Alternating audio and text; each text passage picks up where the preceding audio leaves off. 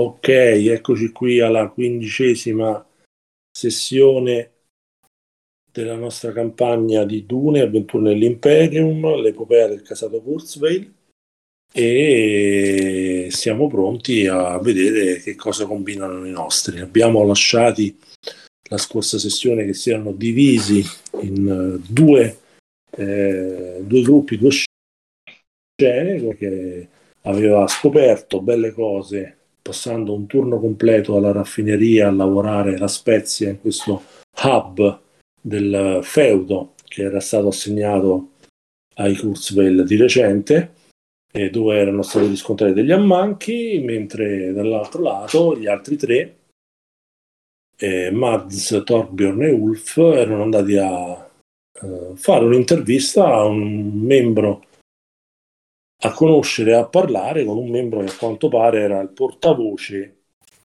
dei malesseri di questi operai che lavorano turni massacranti. Quindi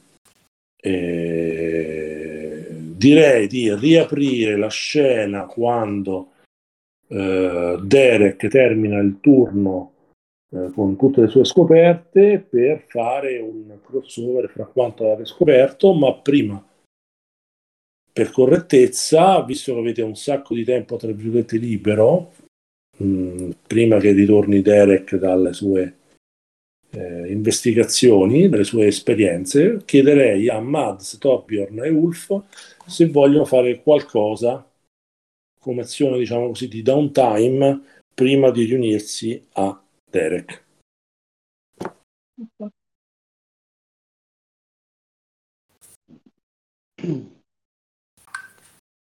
Ma, io sono un po' a corto di idee, vi dico la verità, cioè dopo la figura di merda col tipo non lo so, che vogliamo fare?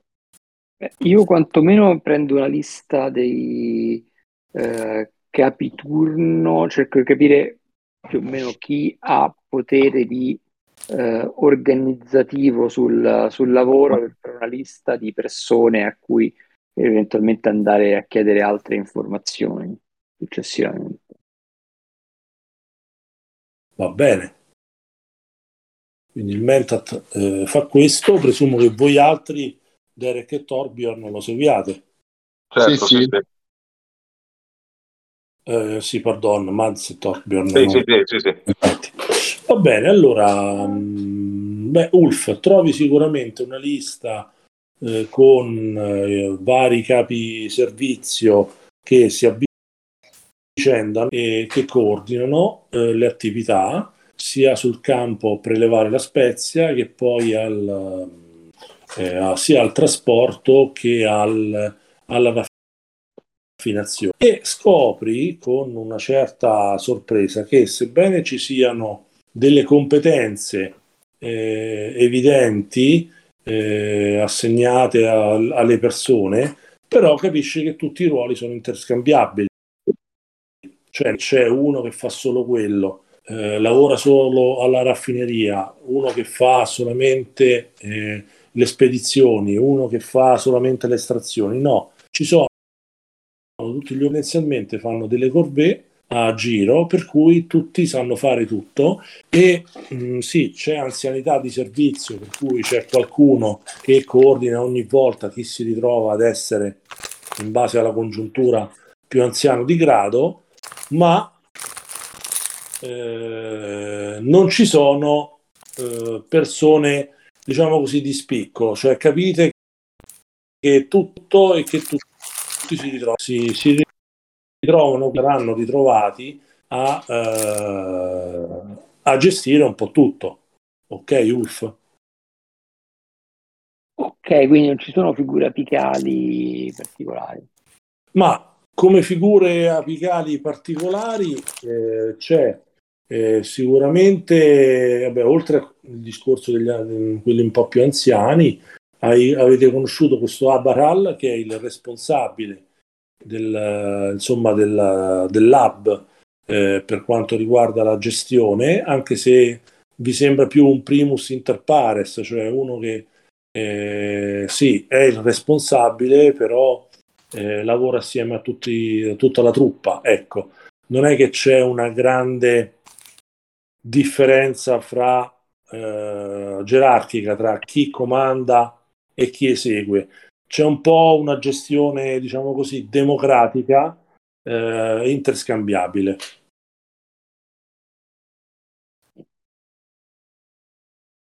Ok? Ok, quindi appunto non ci sono figure di riferimento immediatamente. Esatto. Diciamo che tu, facendoti dei calcoli in base a quello che capisci, puoi estrapolare il fatto che è molto probabile che tutti si ritrovino a fare i caposervizio dappertutto, sia l'estrazione, sia il trasporto, sia la raffinazione prima o poi. Tanto da dire che di tutte, insomma, il centinaio di persone che lavorano qua, più o meno, insomma, la stragrande maggioranza si ritrova a ricoprire gli incarichi di responsabilità, un po' più di responsabilità di coordinamento sul campo o in raffineria. Ergo ti fa capire che qui, se stanno così le cose, non è che c'è una gerarchia dove chi dà gli ordini sa. Qui inevitabilmente tutti sanno tutto, no? Ok. Il primus inter pares, Sì, era quello cui è partito di capoccia Torbjorn al bar. Sì. No, mi è piaciuto la La locuzione. la locuzione latina, sì, bellissimo. Vabbè, questa è deformazione professionale, a me mi piacciono. Poi se la smettete di parlare inglese, grazie. Ste cazzatelle. Quindi, diciamo, cazzatella a parte, passa un po' di tempo durante cui avete modo di scrutare i libri contabili, magari Ulf vi mostra quello che ha scoperto della raffineria, così riempite un po' il tempo e do per scontato che Ulf in questo modo vi racconta le sue scoperte, e cioè che qui non sembra che ci sia un controllo nei vari stati, nei vari stadi della raffinazione, perché non c'è bisogno. Capite che tutto quello che risulta in entrata effettivamente risulta in uscita, pronto per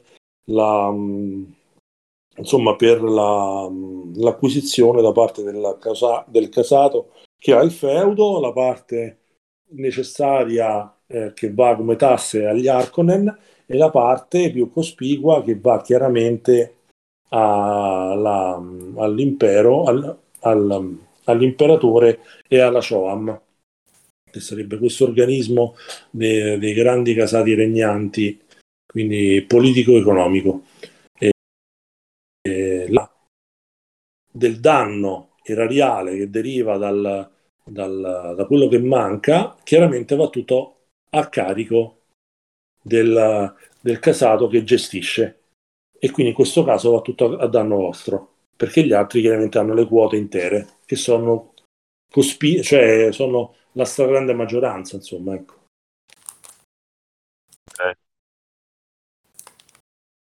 Quindi io chiuderei la scena con la fine del turno, no? Intorno alle 6 di sera, quando comincia, insomma, a calare il sole. Derek termina il turno e voi vi riunite. Derek, tu racconti agli altri tutto, racconti in parte quello che hai scoperto? No, gli racconto tranquillamente tutto, gli dico come si sono svolti i fatti, come è andata la giornata giù in miniera e quello che ho scoperto. E io gli chiedo, ma tu hai avuto modo di parlare con qualcuno in particolare o solo con gli altri lavoratori? No, erano tutti lavoratori comuni, non ci sono figure di particolare spicco.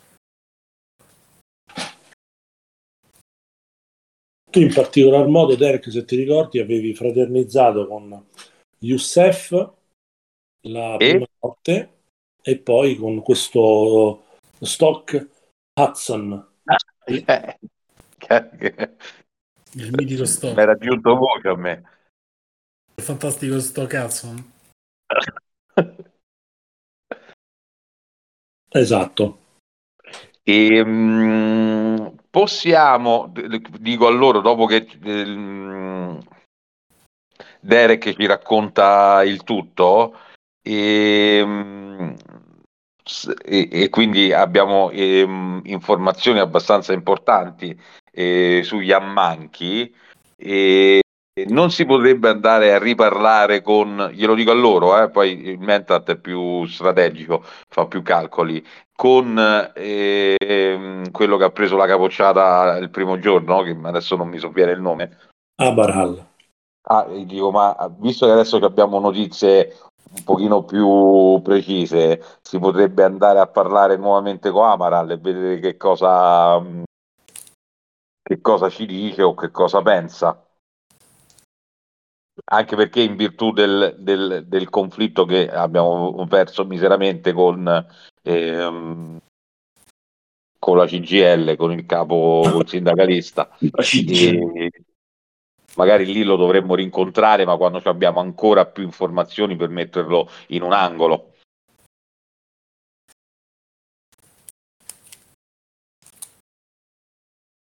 Intanto una cosa in più che è emersa dalle analisi che avete fatto mentre aspettavate Derek è che avete avuto la certezza che ci sono 4 turni nominati A, B, C, D, che vanno a rotazione, ognuno dei quali da 12 ore,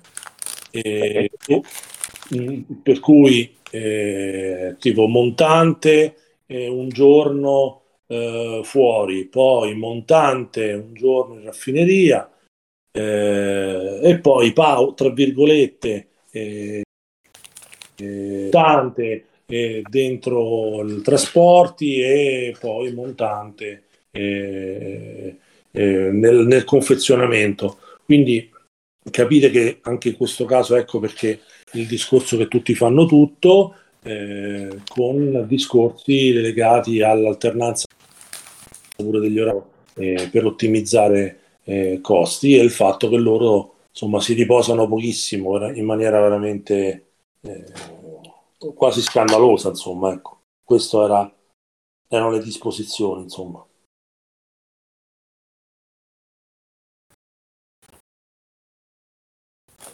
Quindi cosa volete fare? Sono circa le 18, ditemi se volete fare qualcosa, tra un po' comunque sarete stanchi, sicuramente Derek è stanco, però mi dite insomma cosa volete fare.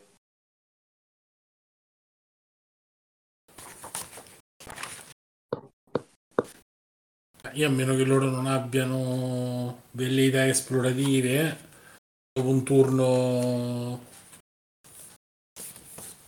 Tu sei crepato. di raccolta mangerei e andrei a dormire.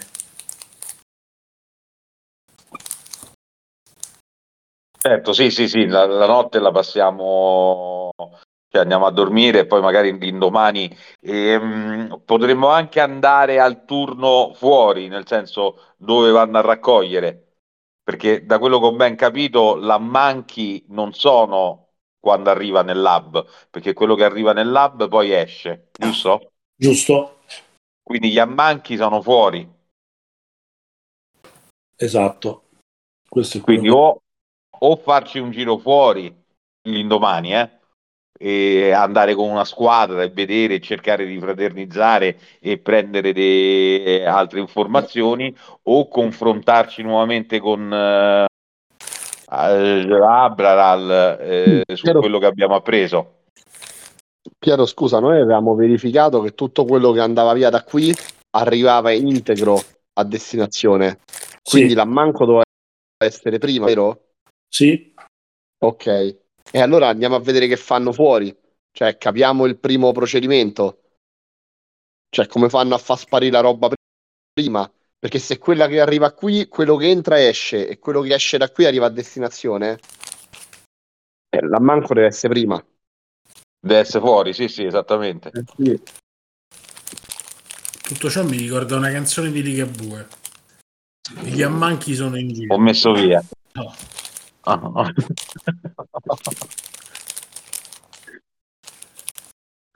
bene, quindi fate passare insomma la serata e il giorno dopo vi attivate. Sì. Va bene.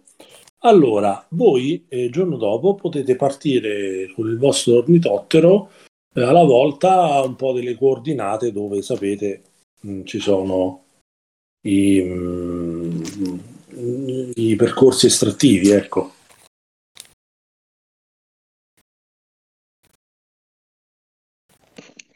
Ok.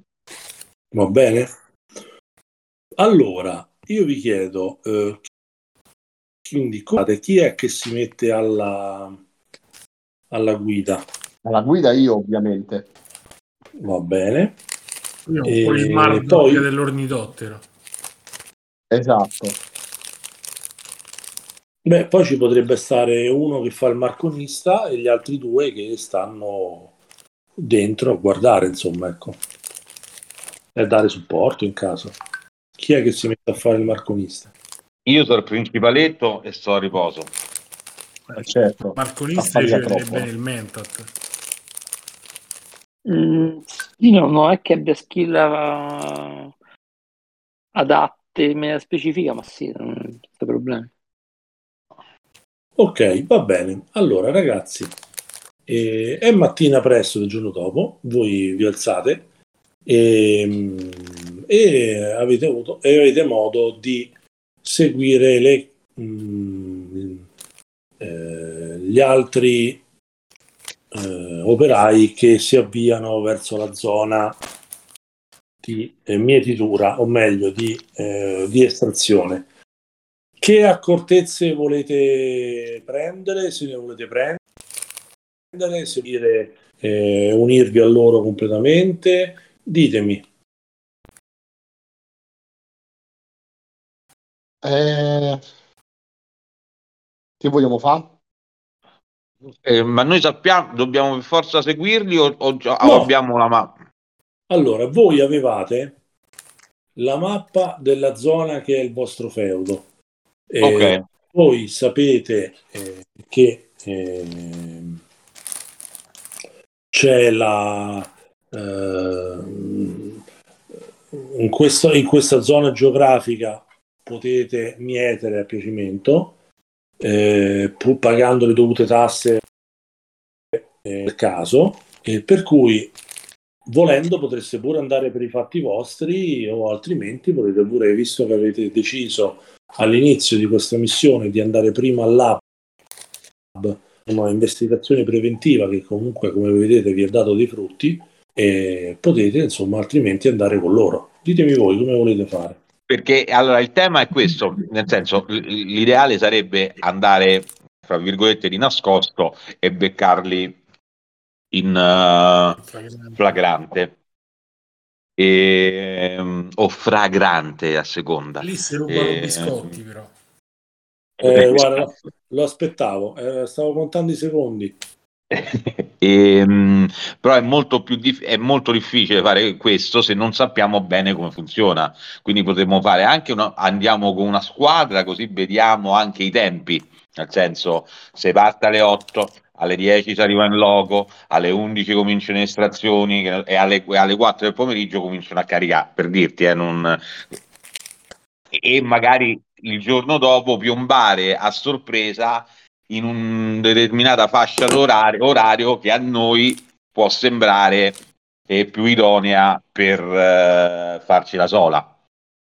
O se no andiamo, perché io non so se possiamo arrivare in loco di nascosto senza farci vedere, non credo, è tutto deserto. Beh, Un ornitottero lo vedrebbero. sì, beh, dipende sicuramente che zone bazzicate, come decidete di volare. Ci sono delle opportunità per evitare di essere visti. Ah, eh, ok, perfetto, ok. Cioè, Ok, le no, no. creiamo noi anche sulla base dell'esito del check. Vi ricordate com'è il gioco, questo narrativo? Io Sì, sì. vi do una difficoltà e Ah, ok, voi certo, chiaro, certo, certo, certo. E allora penso andiamo di nascosto. A questo punto sì. Cioè abbiamo un abile pilota. Ci proviamo, va dai. bene. Allora, Io andate di nascosto, quindi partite, il vostro ornitottero parte eh, in un momento diverso da quello, insomma, dalla piccola flotta che parte per andare a lavorare insomma, sulla zona geografica assegnata. Scusami Piero, mentre facciamo colazione, non so se c'era una mensa tutti insieme, Sì. possiamo parlare come se noi ritornassimo a casa? Perché non vorrei che noi partiamo, ne so, dopo gli fanno un colpo di radio, oh guarda, questi stanno a venire. Gli facciamo la mostra a Kansas City, parliamo, dobbiamo tornare dalla Marchesa a riferire quello che abbiamo scoperto, o comunque fare il report delle giornate che abbiamo speso qui, facciamo finta che andiamo lì e poi gli facciamo tac. Va bene, con chi vuoi parlare? Cioè, vai a mensa mentre parli in mensa, con chi parli per diffondere questa voce? Vuoi parlare con qualcuno in particolare e voi a mensa parlare ad alta voce, sperando che vi senta? Dimmi tu. Forse Marco vuole dire qualcosa. No? Possiamo anche andare a mensa e parlare fra di noi e poi magari dire una cosa a qualcuno che conosciamo, anche anche al sindacalista stesso, magari dicendo non mi è piaciuto, non ci è piaciuto come l'altro giorno come ti sei posto nei nostri confronti e verrà sicuramente riportato alla Marchesa Kurtzweil. Ok. Va bene, allora senti, facciamo un confronto.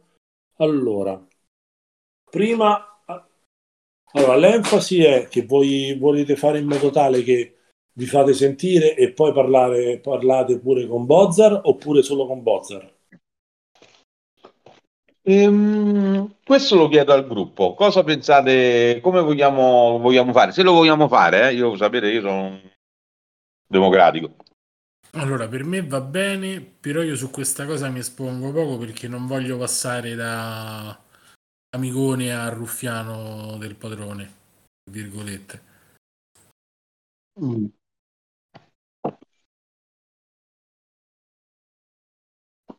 Però o lo facciamo tutti o se no non sta in piedi poi la cosa. No, no, io non ne parlo proprio, nel senso, sto là, se me lo chiedono ovviamente dico che ce ne stiamo andando, Ah, ok, comunque faccio colazione con i miei nuovi amici,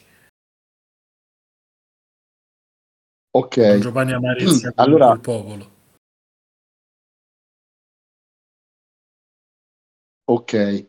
È che non lo so, Volete- come vogliamo la cosa la potremmo anche diffondere. Non so, Piero, noi per volare con l'ornitottero dobbiamo richiedere dei piani di volo? No, voi a È parte libera la cosa. è libera, poi voi rappresentate ormai è acclarato che siete insomma la classe dirigente, quindi voi fate come vi pare, quindi per dire, se Senti, volete.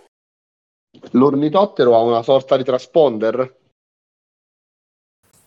E l'ornitottero ha eh, Cioè, nel senso è u- tracciabile poi? eh, ma io Mm. guarda, non ci sono cose, allora, i macchinari, la tecnologia non è intelligente, quindi non ha un'intelligenza Ok, artificiale. Voi siete liberi, anche se ha insomma, magari ce l'ha un discorso di questo tipo, però non è, cioè non è, dovrebbe esserci un dispositivo tecnologico altamente sofisticato che è in grado di insomma, di intercettare, insomma, una roba remota, è una roba così scontata, insomma. Ho capito il discorso che fai tu preventivo per evitare, insomma. no, se noi diciamo che che andiamo via, metti che qualcuno non ci crede e c'è la possibilità di tracciarci, ci sgamano subito. Allora in tal caso lavorerei per escluderlo, capito? Ma guarda, ti sembra altamente improbabile Ok, una cosa del ok. genere? Il Mentat te lo dice chiaramente, insomma, se lo condividi con gli altri. Sì, sì, certo. Cioè, della serie, una roba del genere è più probabile che uno, che ne so, entra dentro l'ornitottero per controllare, piuttosto che uno da fuori va a sgamarti, perché non è che c'è un Ok, piano di volo o c'è un tracciamento tipo torre di controllo, insomma, ecco, tutto ok, molto... perfetto. me lo immagino tutto un po' così, insomma. Ok, va bene, va bene. Ok, quindi parlate con la gente e poi parlate con Bozar? Beh, sì, intanto parliamo con la gente per diffondere la cosa che ce ne andiamo. Va bene. Allora, dimmi un tiro a difficoltà 3. Uno lo fa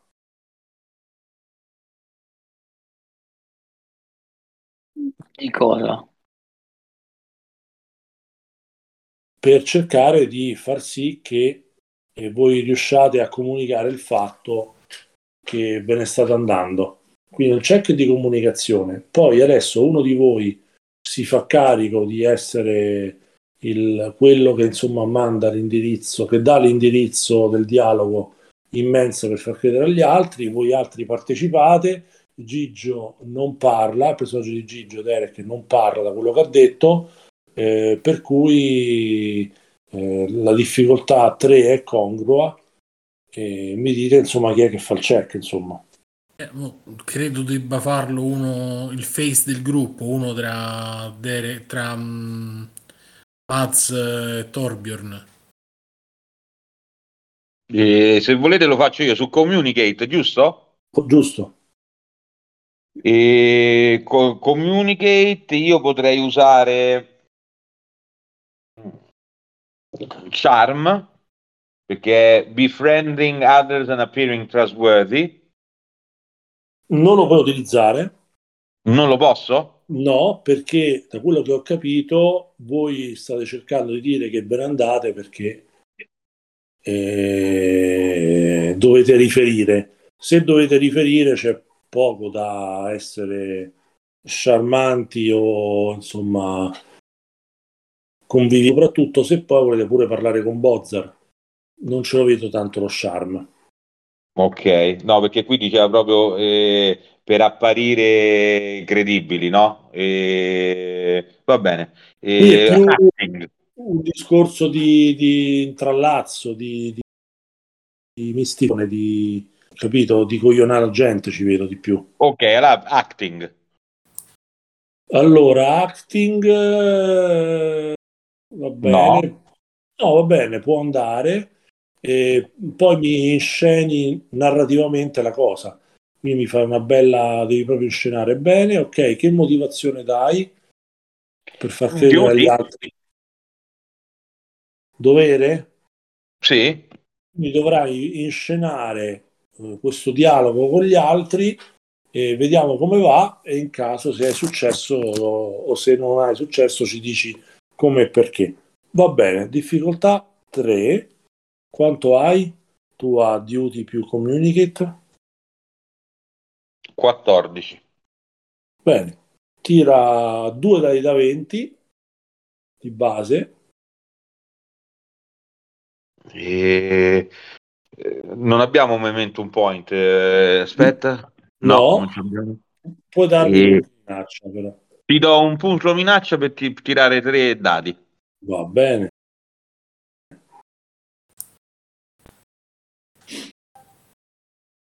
A mappere. Hai fatto un successo. Allora, E però communicate è 6, io acting è 6, quindi quello vale doppio. bravo. Quindi tu hai fatto 2 successi rispetto ai 3 richiesti. Per fortuna non hai fatto una complicazione, perché comunque non ci sono le contingenze, perché comunque la siete giocata bene, quindi avreste rischiato in se non avete giocato bene prima. Quindi hai fallito il check. Spiega con 2 successi hai fallito di poco. spiega questo in termini narrativi, che hai fallito di... Allora, noi siamo in mensa e ovviamente siamo fra di noi, in un tavolo abbastanza centrale dove tutti possono sentire e stiamo discutendo cioè, stiamo discutendo all'inizio normale, persone senza alterazioni e poi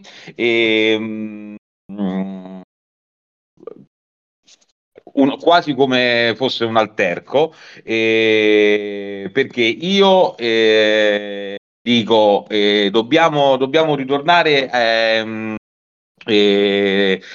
da zia, dalla Marchesa per riferire quello che abbiamo scoperto e magari il Mentat, ovviamente questo è tutto preparato, e dice no, dobbiamo continuare ancora qui al lab per scoprire altre cose. Ovviamente il check come è andato, quindi la gente snasa che o almeno hanno il dubbio che forse è stato pianificato a tavolino Allora, questo siparietto. siccome il gioco, proprio la natura del gioco è tu mi hai dato un punto minaccia. Un punto minaccia vuol dire che c'è qualche cosa di negativo che va ad incidere sulla scena, che può non portare a una sconfitta, oppure può contribuire al perché la cosa non va a buon fine. Perché mi avete dato un punto minaccia. Quindi, quale fattore negativo destabilizzante fatto interviene nella scena e poi, per come l'avete descritta, per come avete cercato di inscenarla, non porta al risultato sperato? Qual è questo fattore destabilizzante che si inserisce nella scena? Può essere qualsiasi cosa, eh? E forse proprio la conversazione sembra costruita, nel senso non è spontanea, è anche dal body language si capisce che è preparata, come se, sì, come se fosse stata preparata all'inizio, quindi non ha quella naturalezza di una Bello. discussione. Anche i toni tradiscono il nostro intento. Sì, è chiaramente due persone o un gruppo di persone che stanno discutendo anche animatamente, forse troppo per la questione, che la gente snasa. Ok, va bene. Quindi, presumendo che tu invece fai un bel figurone da attore navigato e da diplomatico navigato, quindi falso come dita, tu interloquisci con gli da altri, gesuita. certo, giusto, e quindi Derek sta zitto, diciamo che tutti e due, fra Torbjorn e Ulf, diciamo che sembrano particolarmente artefatti, insomma. Che dici? Esattamente. Va bene. E detto questo, ok, vedete che il turno comincia a muoversi per andare a lavorare, voi siete lì. Volete provare a parlare con Bozar?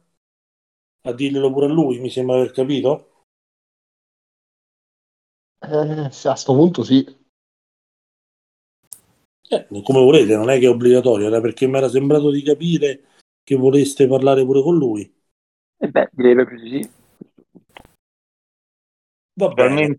Specialmente adesso noi non sappiamo se gli altri hanno avuto credo, no? Non sappiamo che se gli altri hanno capito o no le nostre intenzioni o hanno creduto o no al nostro siparietto. A questo punto ci dobbiamo proprio per dare credibilità al tutto. Andiamo a parlare con Bozark e se possiamo magari pure con quello che ha preso la capocciata insieme.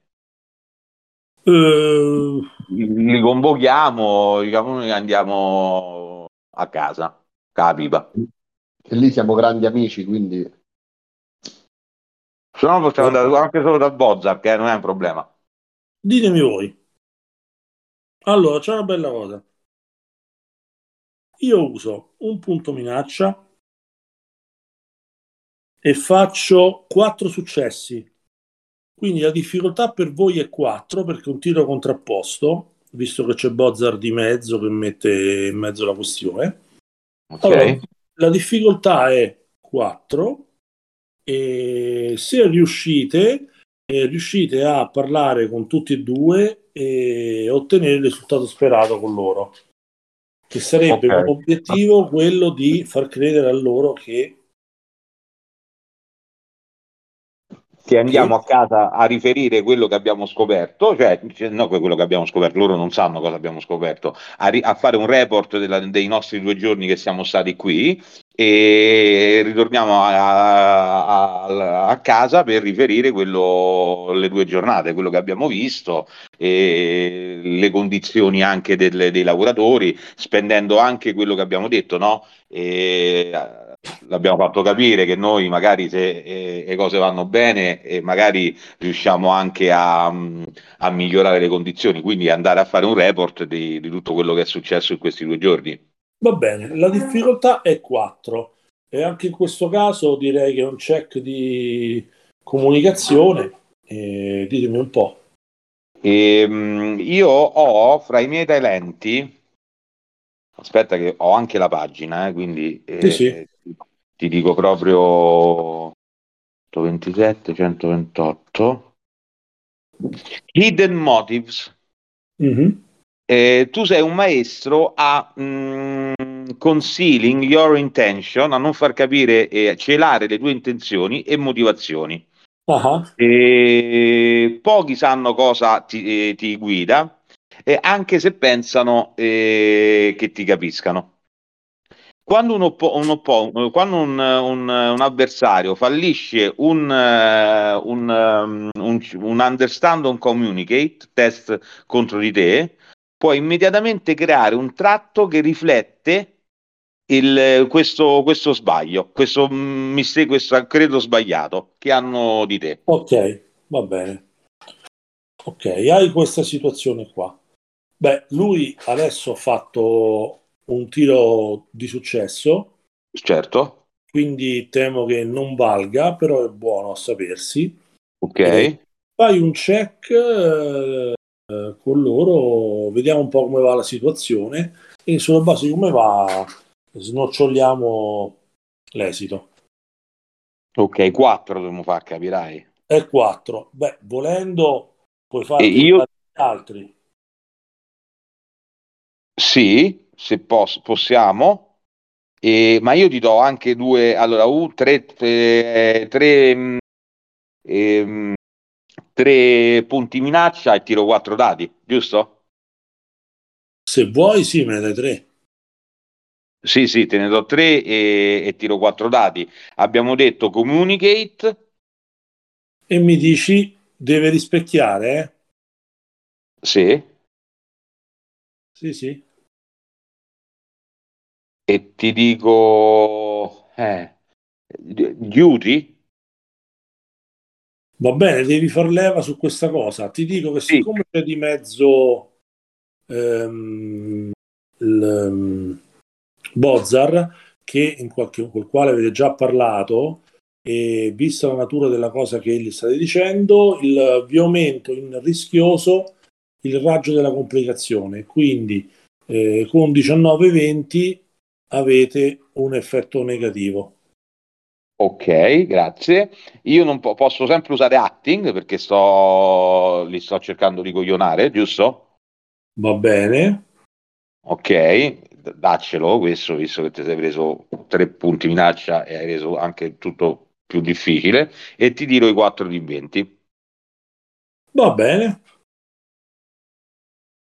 Poi devo pensare pure a scena.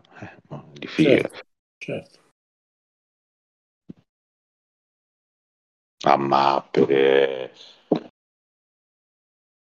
Allora, Dato che gli faccio. altri sono intervenuti, vabbè. Hai fatto un 19, Sì, quindi hai fatto 3 successi. ho fatto 3 successi, E sì. quindi hai fallito. Nella scena devi mettermi che sono intervenute 2 circostanze negative a questo tuo tentativo, con dialogo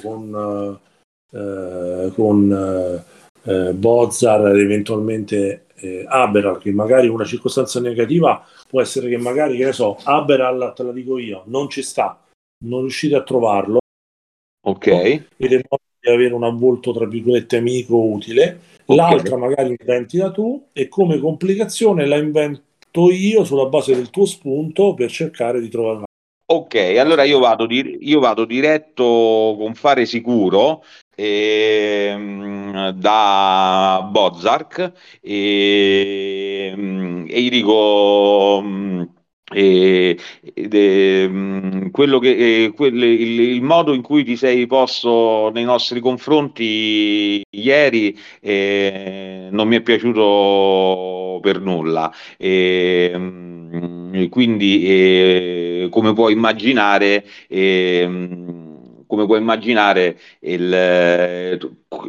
sarà riportato alla marchesa che prenderà evidenti provvedimenti, però lui non ci casca a questa cosa perché o ha assistito alla scenetta prima o qualcuno dei suoi fidati, anzi facciamo così, lui non c'era, lo siamo andati a cercare, ma uno dei suoi fidati, uno dei Buono, suoi scagnozzi, chiamiamoli così, è andato a riferire quello che ha visto e della poca credibilità, e lui mi fa proprio capire che non mi fa sì, sì, sì, sì, sappiamo quello che andrai a fare, sappiamo quello che andrai a fare, proprio palesandomi che non mi prende proprio in considerazione, che non sono credibile. perfetto. E E come capendo che magari non capisce quello che vogliamo fare, perché noi non abbiamo, quando nella scenetta noi non abbiamo detto che andiamo fuori a vedere come gestiscono la raccolta, perché abbiamo fatto solo riferimento al fatto che saremo rimasti qui nel lab, però visto che se ne rende conto quando abbiamo preparato l'ornitottero a partire, lui sa perfettamente che non andiamo a casa, ma andiamo a vedere cosa succede al momento dell'estrazione. ok, allora, come complicazione che riguarda la comunicazione, ti rendi conto che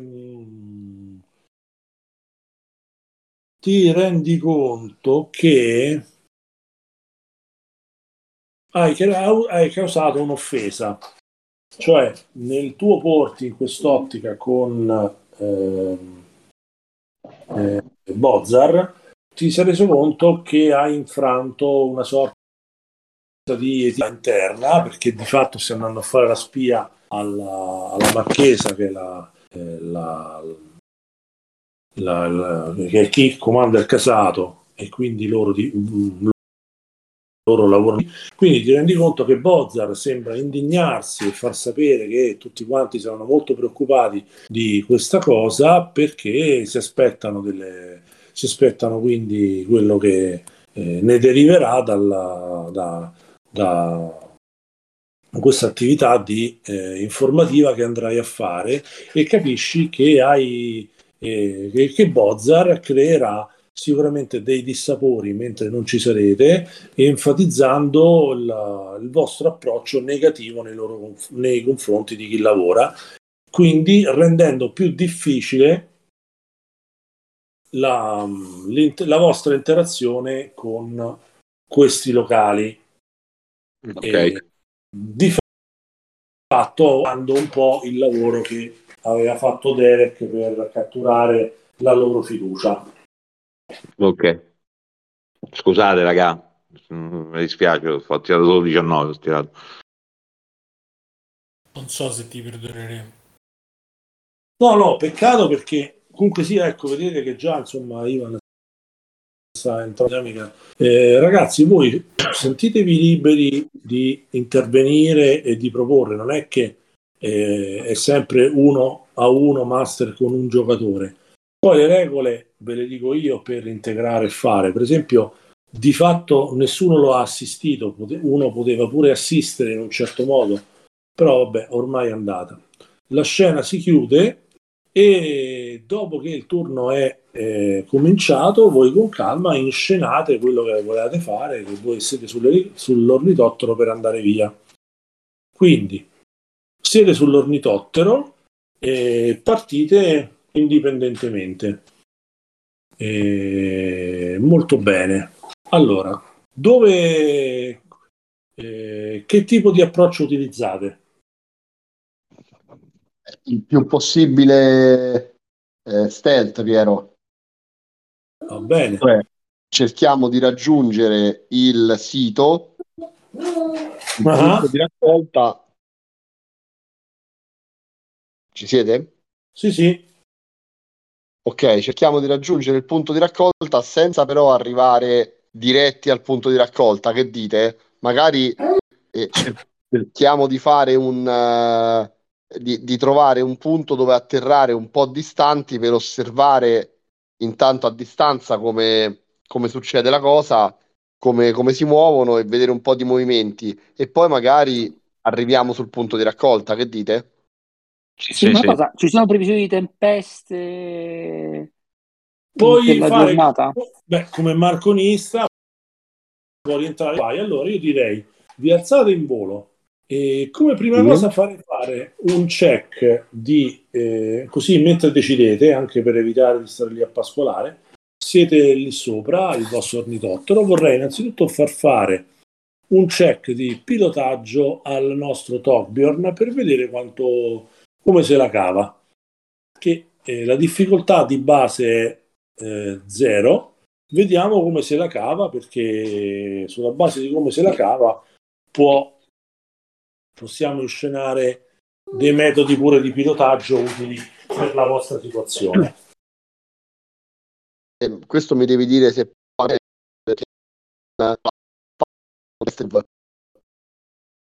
Aspetta che eri cracchiante, cioè? ecco, mi senti? Ora Allora, sì, pilot è un test di move, giusto? confermo. Subtle step lo posso utilizzare anche per pilot o è soltanto per quando mi muovo io in maniera sneak? Che cosa dice l'abilità? Dice che quando tu fai un test di movimento per nasconderti o passare inosservato attraverso un'area, o quando cerchi di muovere un asset in maniera nascosta durante un conflitto, il primo dado extra 20 che prendi è libero, è gratis. Va bene, è applicabile. Adesso poi ci Ok. divertiamo, ti diverti tu a inscenare questa cosa dal punto di vista dell'abilità di Derek, quindi certo. Allora, Quindi, è un check di move. Quale motivazione adduci al tuo allora pilota? è un check di move. Eh, quale, quale motivazione? Probabilmente truth. Noi stiamo andando a cercare di scoprire delle informazioni, no? Sì, beh, sì. Quindi, Vabbè, tu quindi nel tuo modo di pilotare punti a fare bene il tuo lavoro per ottenere. esatto, per scoprire effettivamente che fine fa questa. Cioè, potrebbe essere anche duty, in realtà. Beh, sì, oppure anche power per dire sto volando, voglio fare il figo e voglio far, capito, tante, cioè, dipende dalla sfumatura. Così però mi lusinghi. Io non lo volevo dire, power. Però se proprio Vai, tu insisti a farmi squattare, allora andiamo con l'ornitottero a testa in giù. vai, vai. Allora, vai, Mi power. manca solo la Polaroid. E va bene, allora power. Quindi io ho come focus pilot. Sì, Quindi devo andare a rollare. Sono un dato gratis, quindi sono 3 di 20, corretto? 3D20 perché è un dato gratis. Poi, se vuoi, eh, Quant'è la difficoltà? 0, parte da 0. In virtù dei successi, se fate bei successi, possono nascere cose. No, allora mi accontento dei 3 di 20. Vai, tira. Quindi quanto della somma di power più move? 16. I coglioni. Beh, sgravatissimo, Torbjorn. Guarda che gufo di merda. Perché Oh, non hai me l'ha fallito. regalato? Guarda che ma E è uno è incredibile. fallito. Allora, Però ho fatto un successo critico perché in Move ho 8 e ho Pilot. molto bene. Allora, hai fatto 3 successi che diventano 3 punti momentum. E Ottimo. descrivi questa scena e io ti propongo, visto che il vostro scopo è volare, non ci vuole disinvolti, nel senso di non dare nell'occhio e tutto quanto, io sempre per facilitarvi, imboccarvi un po' per rendervi indipendenti poi, tu hai 3 momentum point, tu se vuoi Sì, puoi investire 2 momentum point per creare un tag di voi che pilotate per fare questo avvicinamento che è sì. consona per l'obiettivo che volete fare. Per cui, che ne so, faccio un'ipotesi, potresti pure dire voli in una certa maniera, oppure ci sono certe condizioni meteo tali per cui tu volendo col tuo ornitottero non sei visto, oppure vattene a pesca, c'è il paesaggio, oppure che ne Beh, so, sì, mi capito? piace questa cosa. Allora, utilizzo i 2 momentum point per avere il vantaggio della conformazione del territorio, per cui praticamente io riesco ad arrivare da dietro un crinale senza essere visto, un crinale roccioso, dove riusciamo ad atterrare mettendo l'ornitottero abbastanza in sicurezza per non essere visto ed eventualmente possiamo decidere poi di scendere e di avvicinarci a piedi al punto di raccolta, così da evitare, se volessimo farlo, di farci vedere che arriviamo con l'ornitottero e magari cercare di mischiarci alle persone senza essere visti, insomma, alle persone del luogo. Interessante questa cosa. Quindi tu in pratica, allora, come tag puoi mettere quindi terreno con affioramenti Terreno... rocciosi per Sì, dare terreno con un'idea, affioramenti rocciosi. perché questo vi Esatto, servirà per il check seguente di sto come. Siccome tu hai creato esatto, questo esatto. tag, ti faciliterà. Quindi, Ok, allora, terreno perfetto. con affioramenti rocciosi. Ok, eccolo qui. Ho aggiornato la cosa. Adesso io Ok. vorrei far fare a Ulfto che faceva il marconista, non so se vuol fare qualcosa.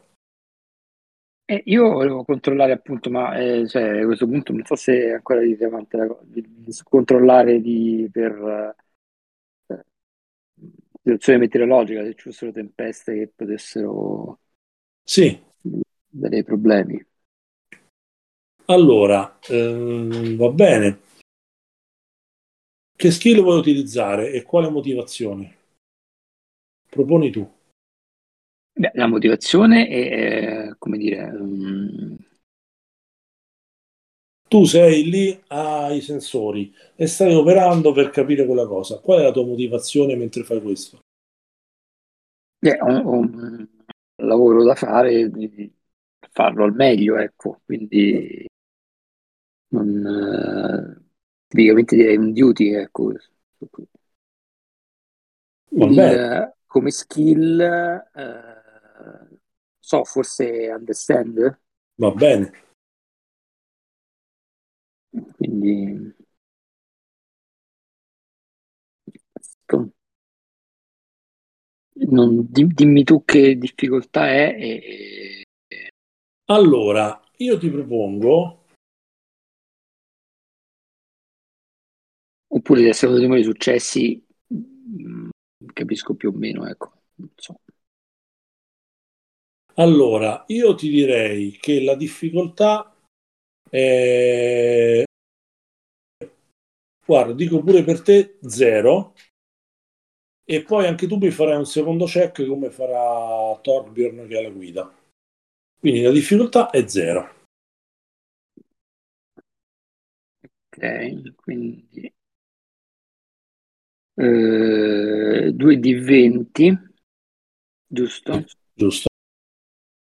Quant'è duty più understand? 15. Va bene, me coglioni. Poi voi sapete le vostre abilità, non me le chiedete a me, dovete saperle voi. Vado, allora. Va bene.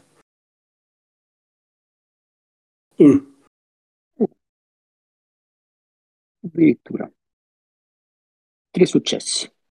3 successi, andate a 4 momentum point. Spiegaci un po' quello che è la situazione. Se vuoi creare delle condizioni meteo utili per aiutarvi in queste cose, chiaramente anche tu mi devi mettere un tag pagando 2 momentum point, che può valer la pena.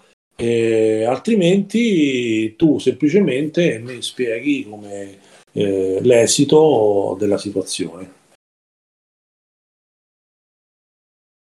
Cioè, il succo è, lascio pure a te il discorso del meteo, però se tu vuoi creare una condizione favorevole a voi, devi creare un tag pure tu, pagando 2 momentum point.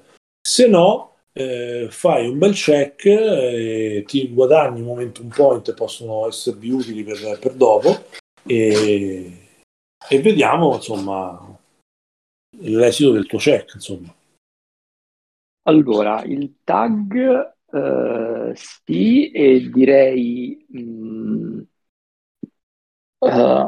tag di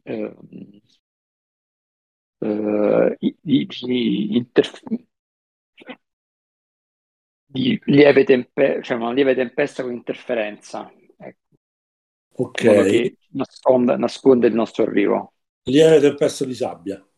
Sì. Va bene, ho aggiornato. E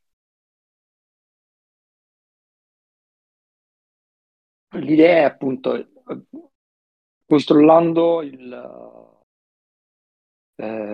radar, individuo una perturbazione che si sta avvicinando e in questo modo riesco a come dire, suggerire una rotta di avvicinamento che ci faccia arrivare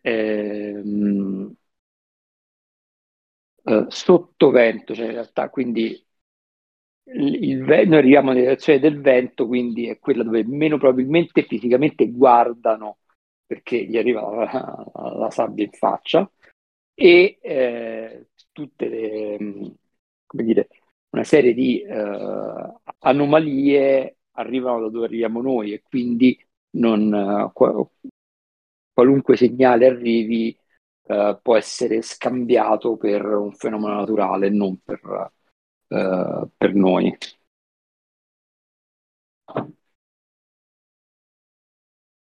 Ecco. Ho sentito un... Sì, ero io che non sentivo bene, ok, crei la tempesta.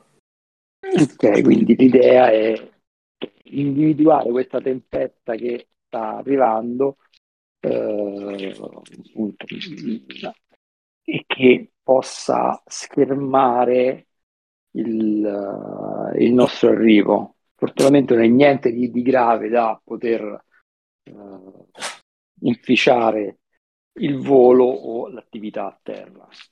Quindi Molto bene, molto bene. Perfetto, chiarissimo e alla grande. Adesso io vorrei che mi facesse un check a difficoltà 4, che però è modificato di 1 dalla presenza del... Perché adesso sto seguendo proprio quello che mi ha detto Torbjorn, correggimi se sbaglio, che tu avevi creato questo affioramento di montagne tale per poter cercare di avere una sorta di barriera per evitare di essere visti e magari sfruttarla per poi avvicinarvi in maniera giusto? Torbjorn? Abbiamo perso. Abbiamo perso. Comunque mi sembra che era questa la cosa, Sì, no? era quella. Ok, allora io vorrei, se Torbjorn mi sente, perché forse c'era qualche problema con Discord, infatti io sono uscito e sono rientrato al volo. Io difficoltà 4. Pure a me mi ha cacciato e reinserito 2 o 3 volte. Ok. Infatti sì.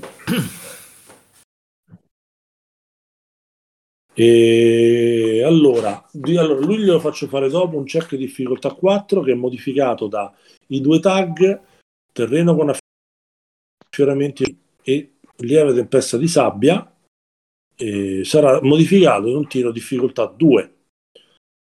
Allo stesso modo vorrei far fare un tiro a difficoltà 4 al nonista per vedere una cosa.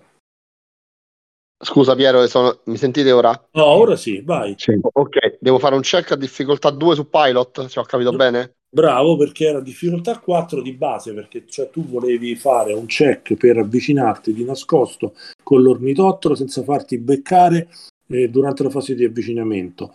Ok. Avete creato brillantemente questi tag, terreno con affioramenti e lieve tempesta di sabbia, che ti danno 2 aiuti al tuo asset, che è l'ornitottero, Ok. pilotaggio. Quindi difficoltà 2, move più... Ok, senti, io posso riusare di nuovo il talento che mi dà il dato gratis, perché non specifica che sia una volta per scena. No, lo puoi utilizzare. Ok, Poi, quindi ho un e dato poi gratis e vado a 3. narrativamente ci spieghi come svacchi, certo. Vai. Certo. E poi aspetta, un'altra cosa ti volevo chiedere. Posso utilizzare anche il tratto, il personal threat contrabbandiere? Mi potrebbe aiutare per fare questa cosa? Dunque, Cioè, non dunque. lo so, perché tu avevi detto che lo potevamo usare anche in alcune circostanze, però non Sì, so se però questa è specifica o meno. guarda, è pertinente perché tu ti stai arrivando in incognito proprio per non farti beccare come se fosse un inseguimento. Però, siccome sono simpatico, visto Sì, che tu c'è ancora di 1 difficoltà che diventa difficoltà 1, però ti aumento a rischioso la complicazione del volo perché il fatto che tu adesso voli basso dietro questo massiccio roccioso verso il quale state arrivando e che adesso vi pubblico se va bene, magari ti rende un po' più rischioso le operazioni, quindi hai anche tu un 19 al 19-20 come rischio di complicazione. Questo è ok, l'affioramento roccioso vicino all'accampamento, insomma, vicino al sito dove state andando di lavorazione. bello, È buono, bello. farina pure del sacco, quindi sono andato a... Proprio in uno di quei punti al centro delle varie punte dove c'è quella cosa sabbiosa vorrei con l'ornitottero. Vuoi parcheggiarlo lì, insomma. Esatto. E vai, difficoltà 1, grazie a tutte le modifiche, però c'è il threat aumentato e va a 19-20. Vado. Anzi, No, 18-20, perché tu hai fatto una minchia, manovra molto difficile. minchia. E vabbè, ci Ok, sta. va bene. 18-20, però rimane 1 la difficoltà, eh. Però Ok, onestamente è una vado. manovra molto... Vai, buono. Hai Ok, sono 4 successi. 4 successi, spiegaci in maniera squattante come hai fatto. Beh, allora nella lieve tempesta di sabbia che sta iniziando a montare, Torbjorn vola praticamente, eh, anzi, diciamo che la lieve tempesta di sabbia la solleva Torbjorn volando talmente basso con l'ornitottero che se uno dei passeggeri tirasse fuori la mano potrebbe tirar su una manciata di sabbia. E nel volare così basso, seguendo perfettamente le ondulazioni del deserto, Torbjorn arriva alle spalle di questa parete rocciosa e con un incredibile perizia riesce ad infilarsi proprio all'interno di 2 spuntoni di roccia, coperto sempre da questa coltre di sabbia che si è sollevata e riesce a depositarsi nascondendo anche la sabbia sollevata dalle pale che girano in over mentre a terra, dal fatto appunto che c'è questa lieve tempesta di sabbia che non fa capire che effettivamente c'è un velivolo che sta atterrando. Per cui atterra esattamente dove voleva atterrare e ritira immediatamente le pale dell'ornitottero nascondendolo alla perfezione.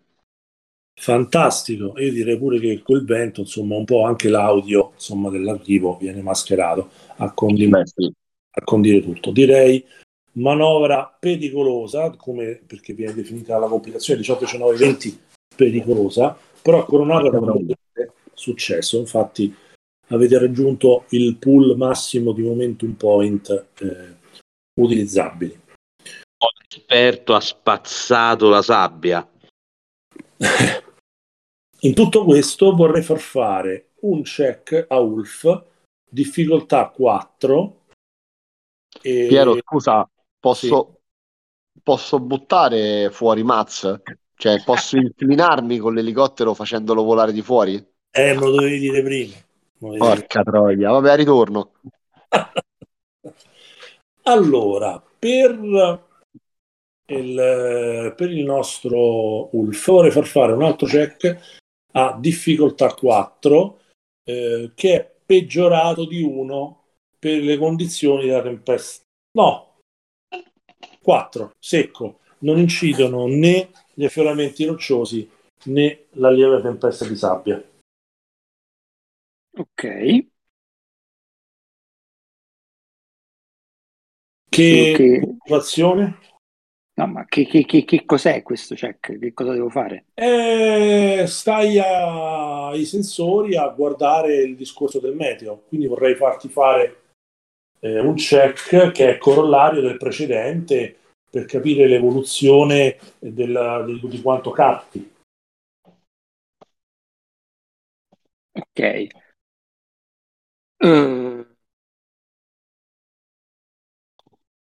Quindi il Ok, check direi che understand.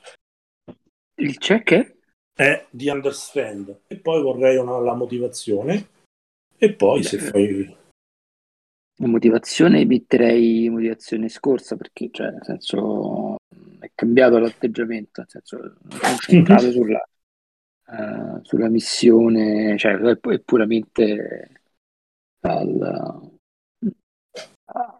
mia richiesta, cioè quello che mi viene richiesto per la missione.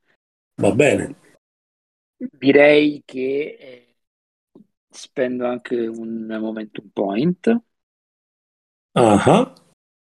e vediamo come va. Quindi sono 3 di 20, giusto? Sono 3 di 20. Andiamo.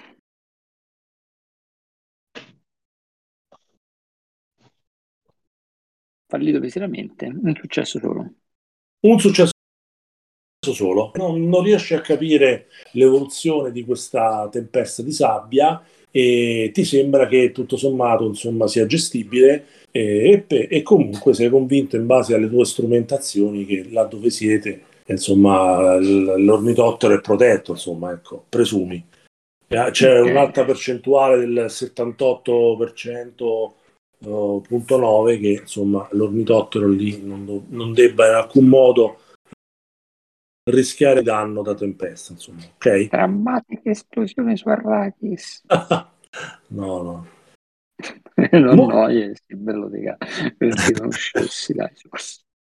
Molto bene, voi uscite e siete sull'aspetto roccioso e avevate avuto modo di vedere, coadiuvati pure dai sensori, oltre che dalla vista, per quanto un po' ostacolata da questo vento di sabbia, che c'era un sito di estrazione della spezia, diciamo, oltre un versante della catena rocciosa affiorante. Poi c'era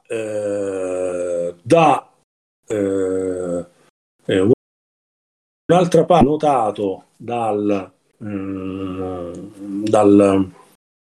vostro pure esperto ai sensori, che una piccola propaggine di questa catena montuosa che vedete nell'immagine che ho messo su parole di WhatDib, una piccola propaggine di questa catena montante nelle sabbie del deserto, come una piccola isola a una distanza di un 200 metri dalla catena montuosa emergente dove avevate parcheggiato il vostro ornitottero, ecco lì davanti, proseguendo su questa cresta emergente, dopo un 200 metri di sabbia emerge un'altra piccola isola molto piccola di rocce, dove il vostro Ulf ha notato che c'era un qualche cosa. Aveva notato che effettivamente ci doveva essere una struttura assimilabile a qualche cosa di non naturale. Ecco, non è riuscito a capire di più. Vorrei far fare però un check a mi rimangio perché lui era abituato, stava facendo altro, quindi mi rimangio questa cosa. Vorrei far fare un check a Derek e a Mads, che sono lì come passeggeri, se mi notano una cosa. Check di disciplina di difficoltà 3 per ognuno di loro due. Se vogliono possono fare un check unico con uno che aiuta un altro. Sì, io farei così. Sì, io aiuto Derek. Allora, tu mi dici disciplina. Sì, quindi hai innanzitutto l'aiuto del nostro Mads. Quindi partiamo prima con l'aiuto di Mads, nel senso tanto tu scegli, Allora. Io l'aiuto lo devo fare secco, non posso prendere dati aggiuntivi, giusto? Esatto, devi scegliere un drive, una skill per dare un aiuto, non puoi comprare dati extra. Qualsiasi successo che generi viene aggiunto al test che state provando. Ok, quindi devi decidere però tu la skill. Faccio l'esempio: se uno sta su una bicicletta e sta pilotando la bicicletta e tu stai sul sedile del passeggero dietro chi sta pedalando, non è che tu devi fare un check di move pure tu sulla bicicletta. Potresti fare un check di, che ne so, o combattimento se siete inseguiti, per cercare di chiaro, sì. Però tu mi hai detto che era per notare qualcosa, giusto? È discipline, sì. Ok, e quindi io posso fare understand, magari lui, mi immagino così la scena, noi stiamo in finestra, sul finestrino a guardare e Derek dici ma scusami Maz, ma non noti anche tu quella cosa lì? E io faccio un check di understand. Perfetto. Un dado. Sì, secco, understand, dimmi la motivazione. La motivazione è truth. No, faith. I trust my heart, not my head. Bravo. Oh, perfetto. Aspetta un secondo, scusami perché ci stanno alcune cose che non me le ricordo perché tipo non c'ho più la memoria della volta. Purtroppo. Io posso usare con understand danger sense knowing when a situation feels wrong. E quindi questo che ti fa? Non ho capito. Questo mi fa conoscere quando una situazione appare sbagliata. In automatico? No, è un understand, è il focus. Ah, sì, ti può andare bene. Ok, allora io devo girare un D20 con truff 7-7-14.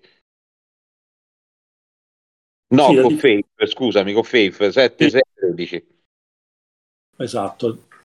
Faccio 4 e sono 2 successi. Buono, 2 successi. Allora, Gigio, Derek deve fare un check di disciplina, difficoltà 3. Quindi disciplina difficoltà 3. Hai 2 successi che già ti vengono dati da Mads, che poi adesso la scena ce la giochiamo. quando c'è l'esito vediamo che cosa ti dice. Allora, io ci avrei observe e mi... Buono, vale. Ok, e come drive io metterei anch'io truth. Sono alla ricerca di verità, comunque di scoprire cose. Va bene. Allora, Tira pure 2 dadi davanti.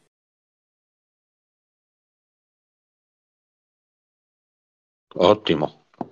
3 successi. Allora, con 3 successi totali siete riusciti giusto a questa cosa.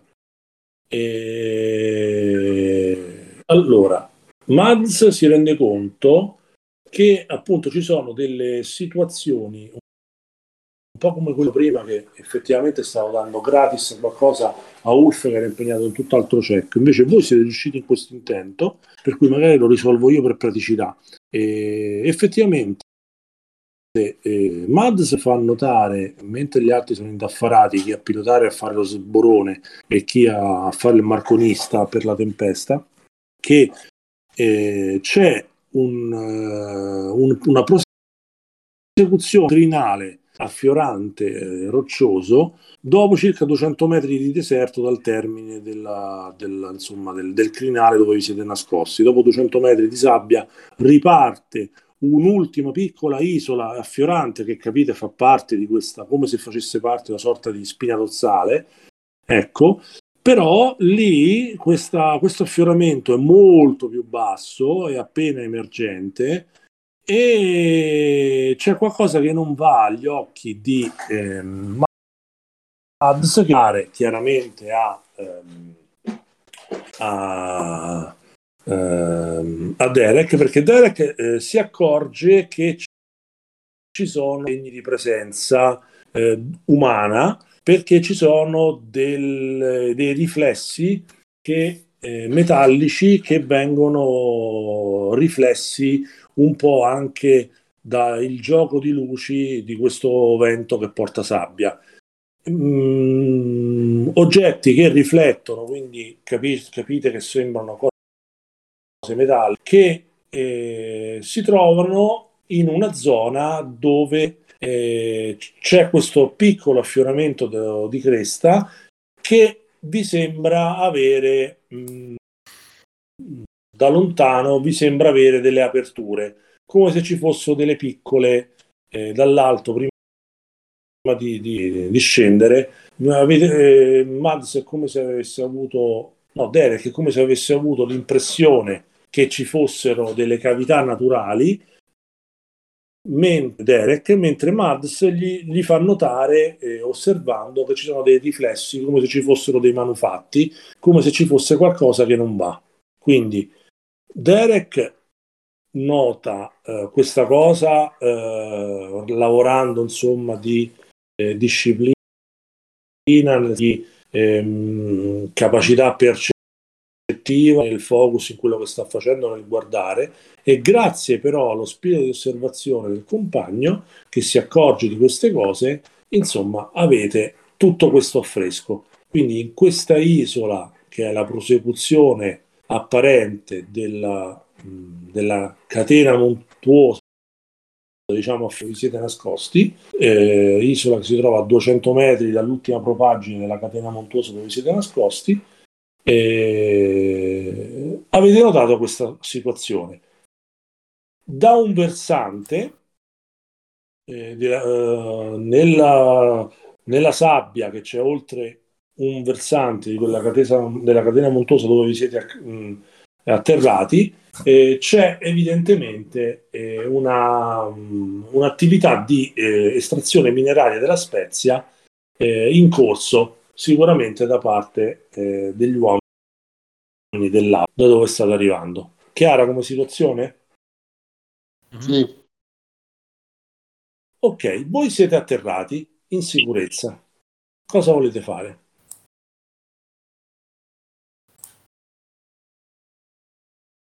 Che facciamo? Ci avviciniamo?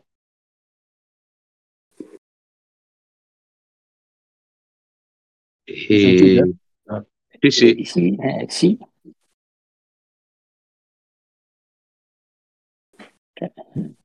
Ok, ditemi Piano se... piano. Va Che bene. vogliamo fare? Ci vogliamo avvicinare tutti insieme o vogliamo provare a dividerci per entrare nella zona e abbiamo più possibilità di arrivare mascherati, cioè senza essere visti? Perché comunque se scendiamo insieme in quattro dal crinale ci fanno tana. È pessima, veramente brutta. Dici. Dividersi, Esatto. E andare a dividersi, vedere la parte rocciosa lì. È l'altra. E se invece risaliamo sull'ornitottero e gli piombiamo? No, no, no, quello no. No, Però no, mi sta venendo un sospetto sulla formazione rocciosa. E se fosse un?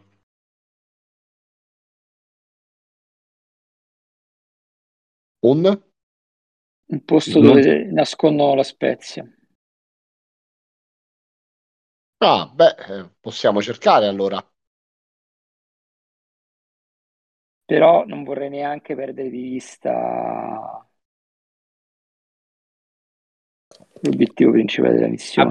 abbiamo un binocolo, qualcuno ha un binocolo? Non che io sappia. No. Sull'ornitottero c'è sta un binocolo? Ehm, allora, adesso ti dico. Allora, guardate i vostri asset intanto, se lo avete. No, No, no. No. Allora, però Tornbjörg è da Roma, quindi probabilmente allo stadio se lo porta. Certo. Non fa molto ridere.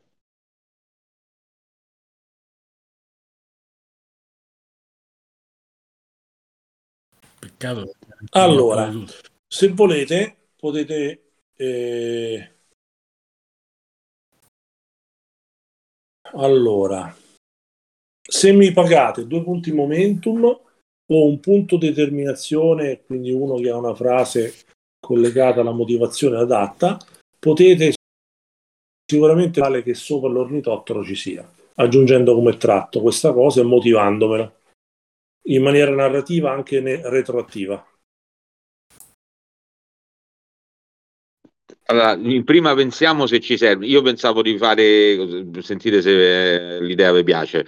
Noi abbiamo visto che ci stanno estraendo la spezia e poi abbiamo visto questa cosa che dà all'occhio delle cose metalliche su un crinale che non sembra naturale.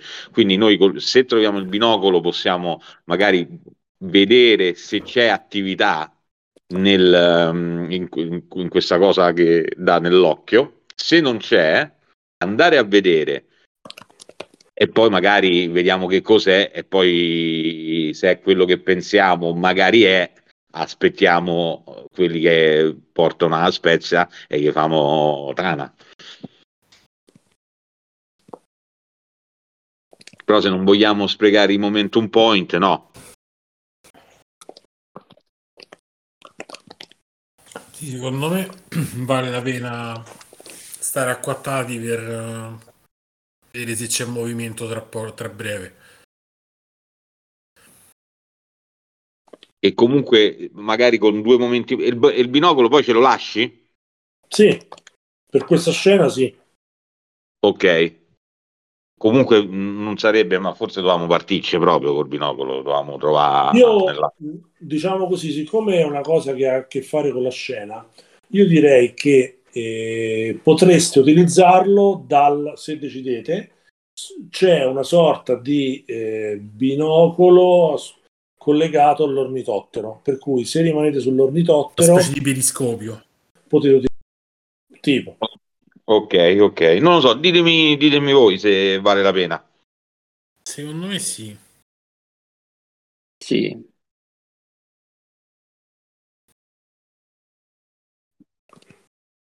Confermate? Sì, l'accendiamo. Ti diamo usiamo 2 momentum point, intanto ce ne abbiamo 5, giusto? Certo. E il massimo è 6, quindi sì, se no magari facciamo un check buono e li bruciamo.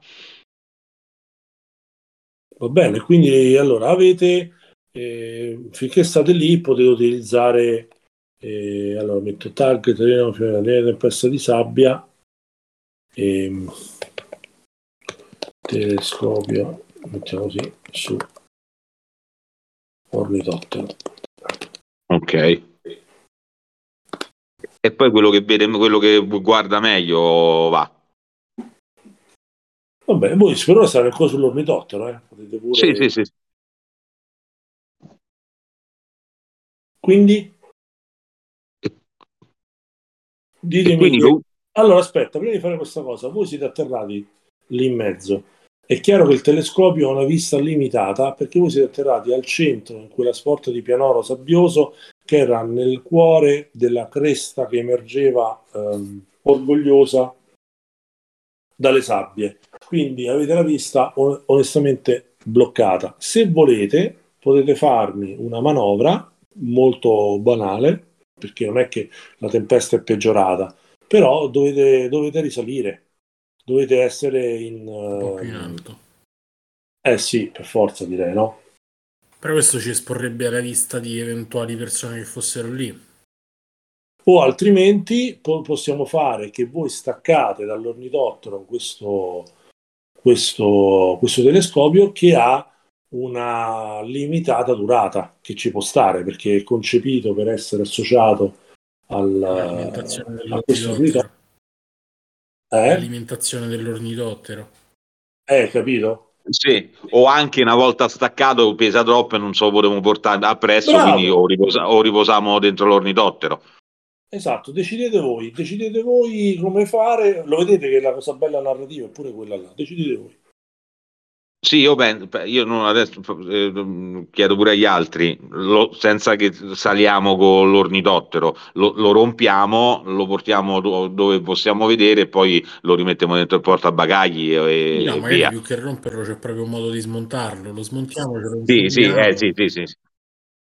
e peserà, insomma, con fatica. Lo portiamo, però lo facciamo a piedi invece che di azionare l'ornitottero che magari ci fa sgamare.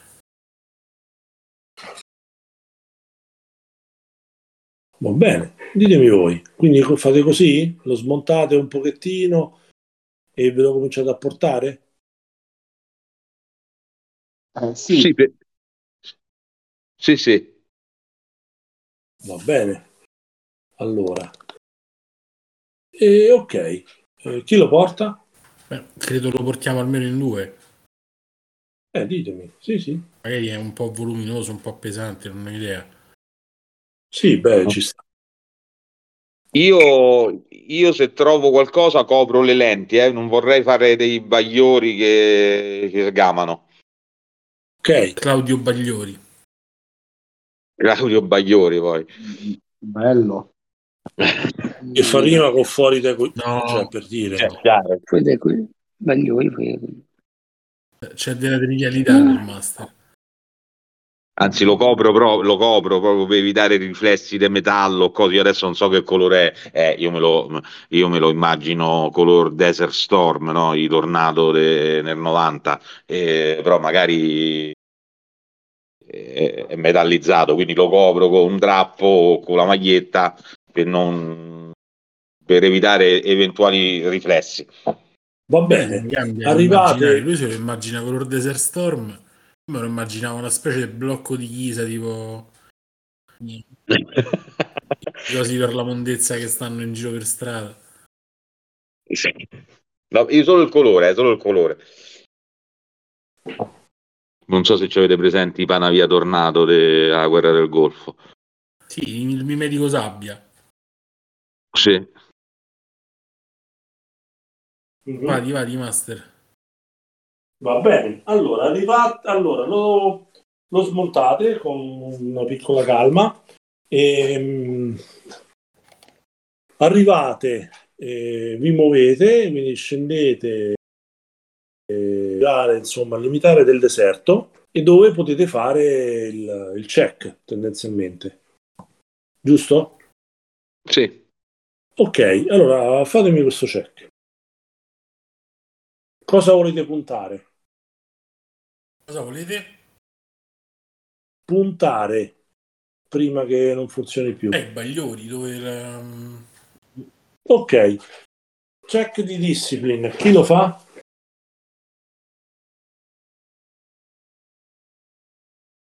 La difficoltà è 2. se volete rischio io che ci observa e ci riprovo.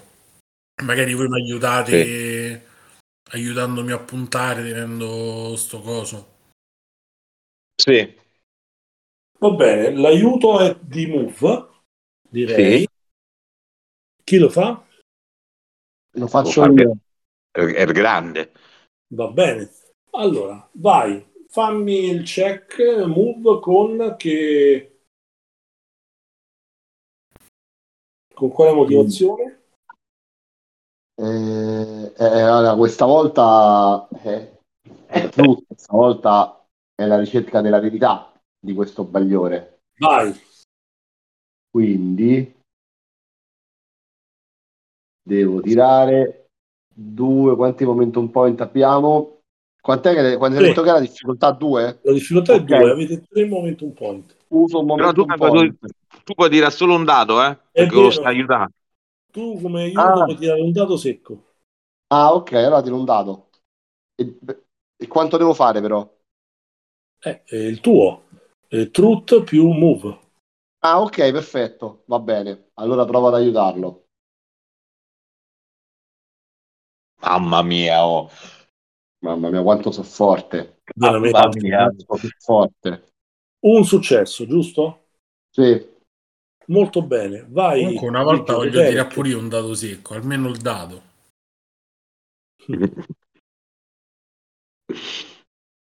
La difficoltà è 2 e di base tiri 2 da 20. Ok, io faccio sempre la Hai il focus. accoppiata di prima, discipline con observe e truth per scoprire la verità.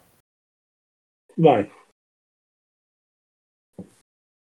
Quindi Dai. 3 più 1, 4 successi. Perché con 17 No, scusa, l'hai 3 preso? successi. Ah, ecco appunto. Ci prova. Quindi 3 ci ha provato. Sì. C'è uno bonus, quindi ritornate a 4 momentum point che vado a segnare. E effettivamente tu, prima che si perda di vista, noti nell'affioramento che ti sembra che ci sia un piccolo via vai tra quelle che ti sembrano delle caverne naturali che entrano in questo piccolo affioramento roccioso e,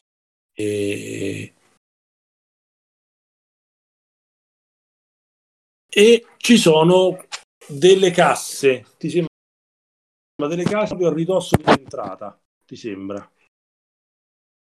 Il lato delle casse e di queste caverne sembra guardare la porzione di sabbia verso gli orizzonti dove ci sono le carriole e gli automezzi di estrazione.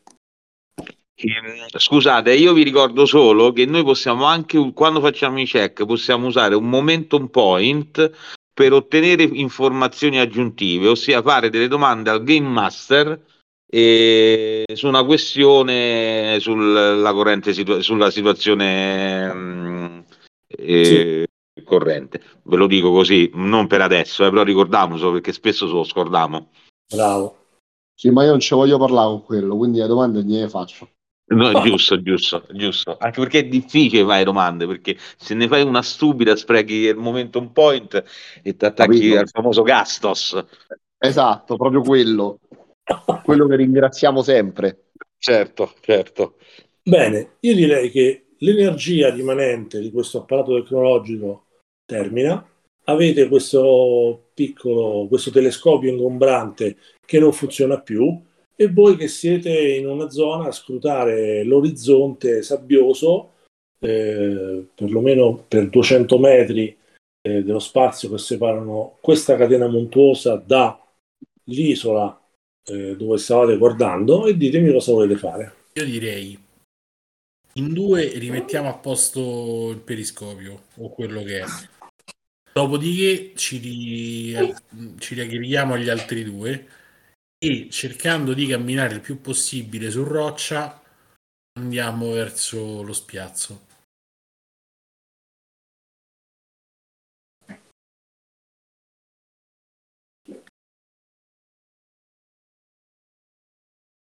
C'è un silenzio inquietante.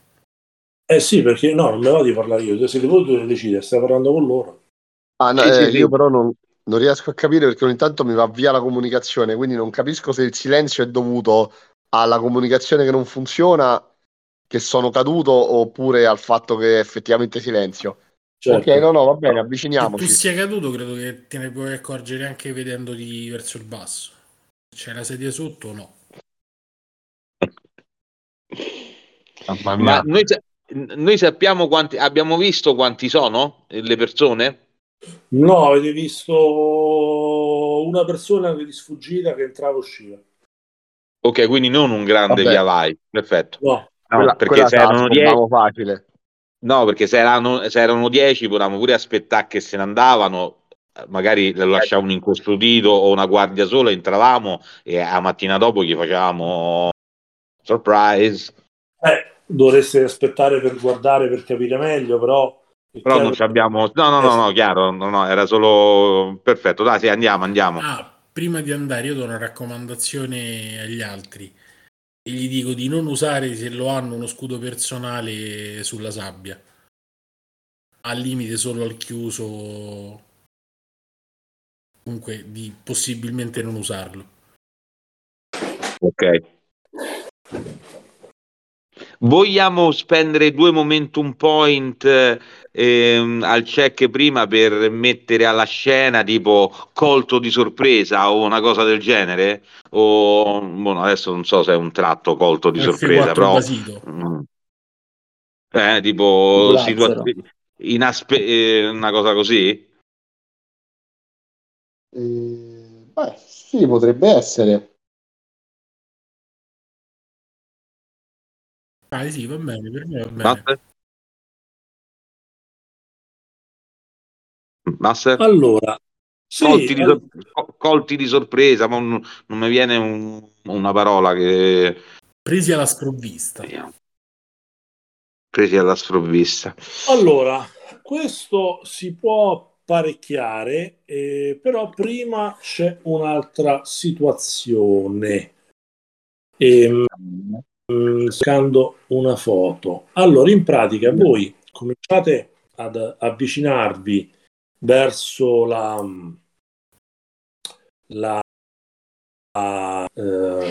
verso l'isola per cercare di arrivare, tra virgolette, in incognito. E questo lo potete fare se siete ancora lontani, un 200 metri, state cominciando a camminare sulla sabbia vicino all'isola, e quindi è ancora insomma un po' presto, prematuro. Del resto non avete visto tanti movimenti fuori da queste grotte che avete intravisto, ecco.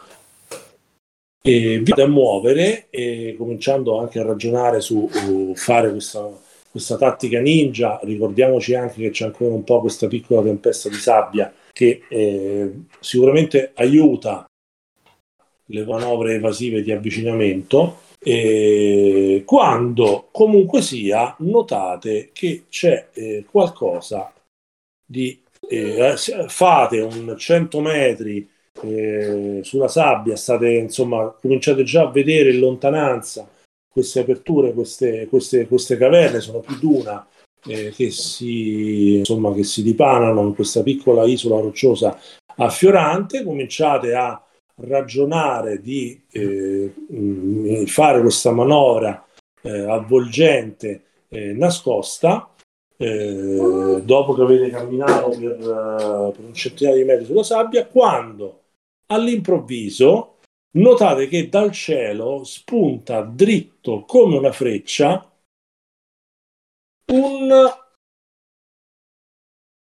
un apparato volante. Sta arrivando qualche cosa. Sta arrivando qualche cosa che sembra un ornitottero molto grande, che punta dritto verso di voi. Punta dritto verso di voi.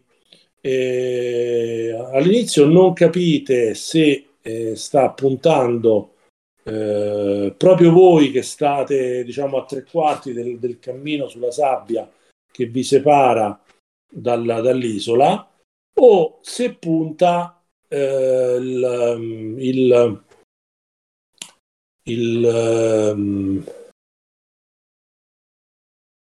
l'affioramento, oppure voi. Però vi faccio fare un bellissimo tiro per capire la situazione. Ok? Sì. Questo è un vermone, raga, questo è un vermone. Viene dall'alto, un apparecchio. Allora, no, Da dietro. è un apparecchio. Lo so che te da dietro, lo so. Però il vermone da dietro è un cavallo è goloso. Allora, la difficoltà è per passare inosservati è 4, Se potremmo dare una mano? perché è difficile. Allora, diciamo che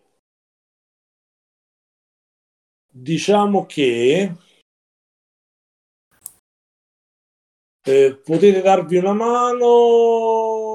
Allora, sì, vi potreste dare una mano, però vi aumento, per ognuno che dà una mano, aumento la possibilità di una complicazione, perché poi capirete perché. Certo. Ma se no dobbiamo tirare ognuno per sé, se non ci aiutiamo? No, è un tiro di gruppo, difficoltà Ok. 4.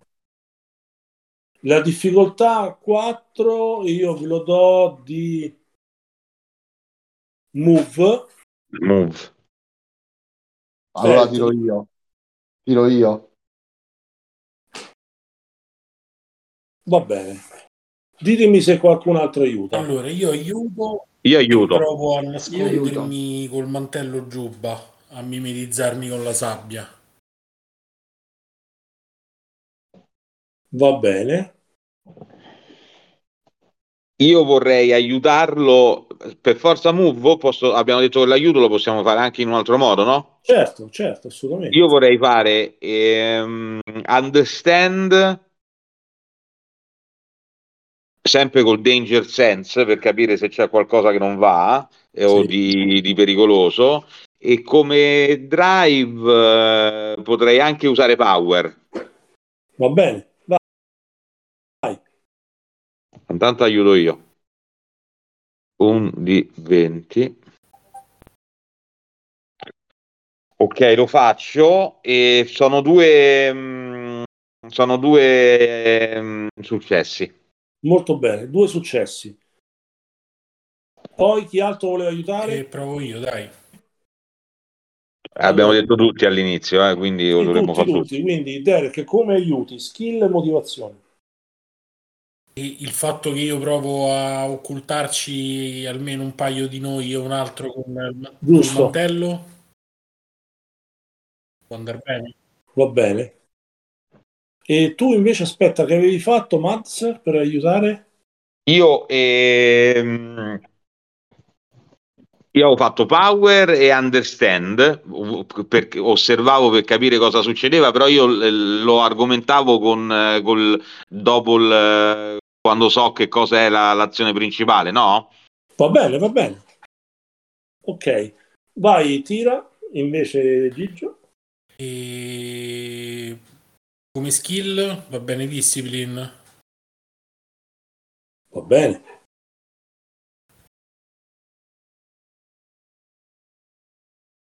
Motivazione? Bello. Ah, madre di Dio. La motivazione era Vabbè, che comunque Avventure. in teoria sarei addestrato a situazioni di questo tipo in cui devo nascondermi, occultarmi velocemente. In pratica ho fatto il ok. frittatone. Va bene, quindi esatto, c'è una complicazione. Ulf,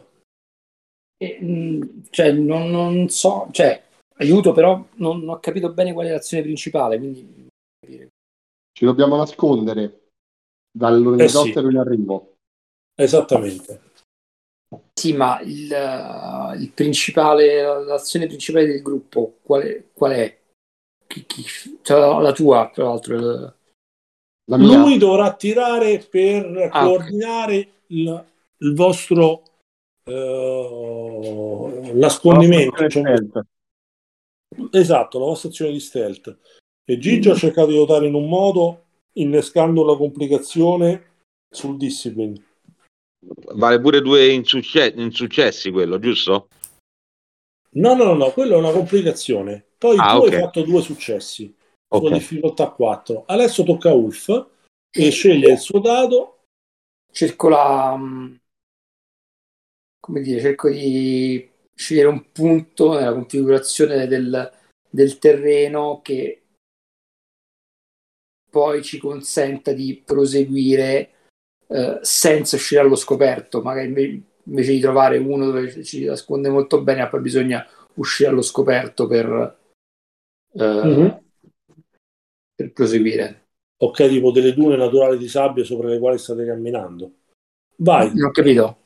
tipo, quindi che invece di camminare sulla cresta di una duna sulla quale state camminando per raggiungere l'isola, magari sotto la cresta per dissimulare, cercare di non Esatto, essere sì. sottotratti. Va E bene. appunto scegliere il lato da cui poi non si debba poi risalire troppo per arrivare alla destinazione. Quindi, che skill è? Non understand. No, io direi più discipline. Discipline, ok. Ah sì, discipline che observe, Move. fra O l'altro. discipline o move, a tua scelta. Mm? O move o discipline. E discipline perché più che altro cioè, a livello di conoscenza, Ok, vai. direi duty e discipline a questo punto. Observe mi conta come focus. Sì, sì, Ok, quindi ho difficoltà 14, un di 20. bravo.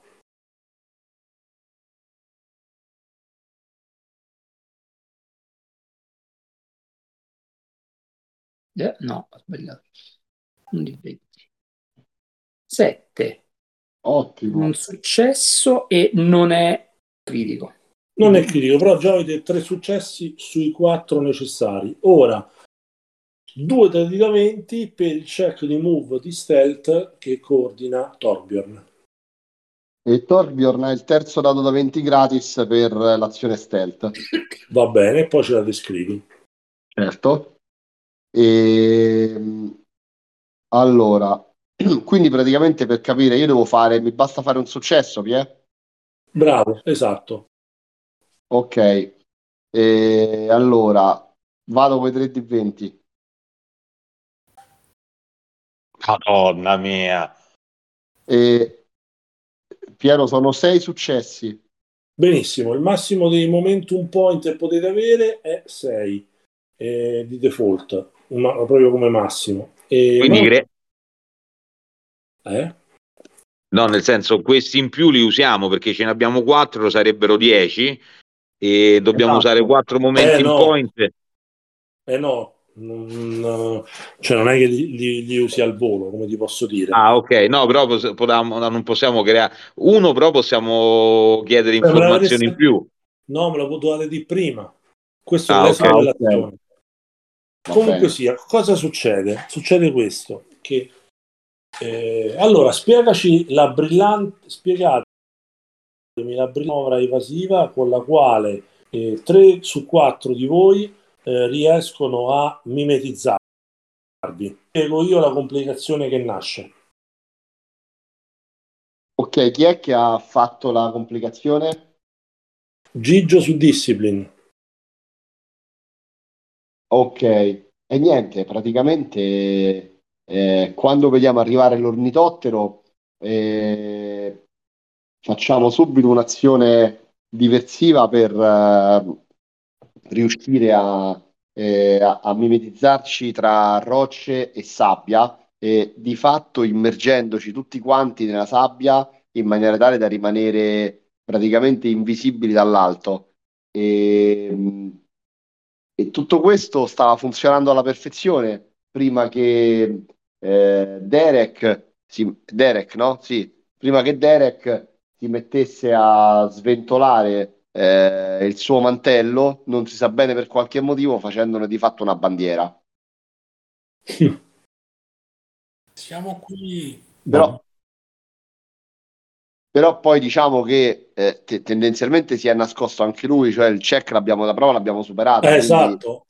diciamo che possiamo girarla in quest'altra maniera, vedendo Derek che inizia a muovere questo drappo come fosse una bandiera, noi tre praticamente ci muoviamo all'unisono, riusciamo ad afferrare questo drappo e sostanzialmente a stenderlo per terra coprendo Derek, mentre noi ci nascondiamo nella sabbia. Quindi aspetta, Derek, quindi che dici che fa?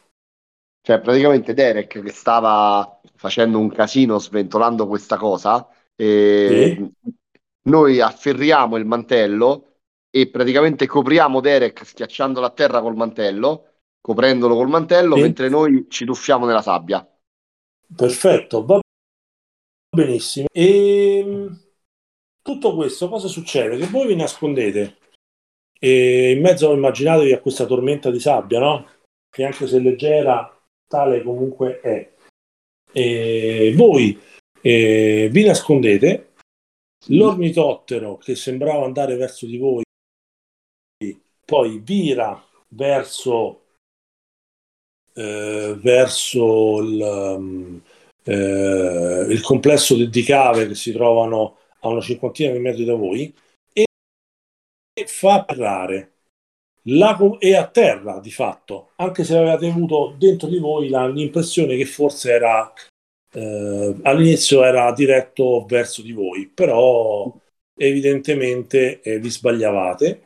La complicazione però è un'altra, e cioè che quando voi siete buttati a terra sulla sabbia Mhm.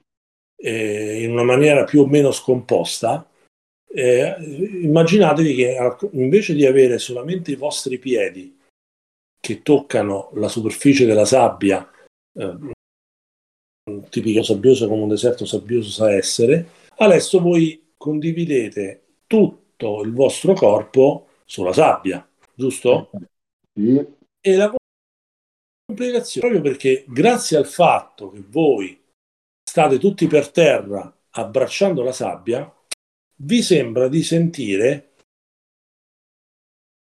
un No, tenuissimo no, sentore che forse c'è una specie di piccolo tremore. tremore, ma lontanissimo, sembra lontano, Abbiamo però, scavato troppo a fondo, cazzo. però lo percepite, però lo Bene, percepite. bene. Io direi molto bene, penso che possiamo chiudere la sessione qui in modo tale da ripartire a bomba con la prossima volta, direi. Beh, a bomba mi sembra il termine adatto. Eh sì, a quanto pare non avete avuto lo spunto che in un'altra circostanza, ragionando con più calma, perché adesso eravate nel lagone in pieno fermento per la situazione, in altre circostanze vi era venuto in mente a qualcuno di voi una cosa che non vi è venuta in mente adesso camminando sulla sabbia. Però non è un problema. Non è un Perché non è problema. un problema, Cioè, bisogna sono, vedere. sono Non è un punti di proble- vista. non è un problema oggi. Andiamo a requisire l'ornitottero grande, andiamocene. Bene, molto bene. Io che posso dire? Vi ringrazio. Grazie a Beh, tutti. certo. Grazie. E come sempre, grazie al cazzo. Esatto.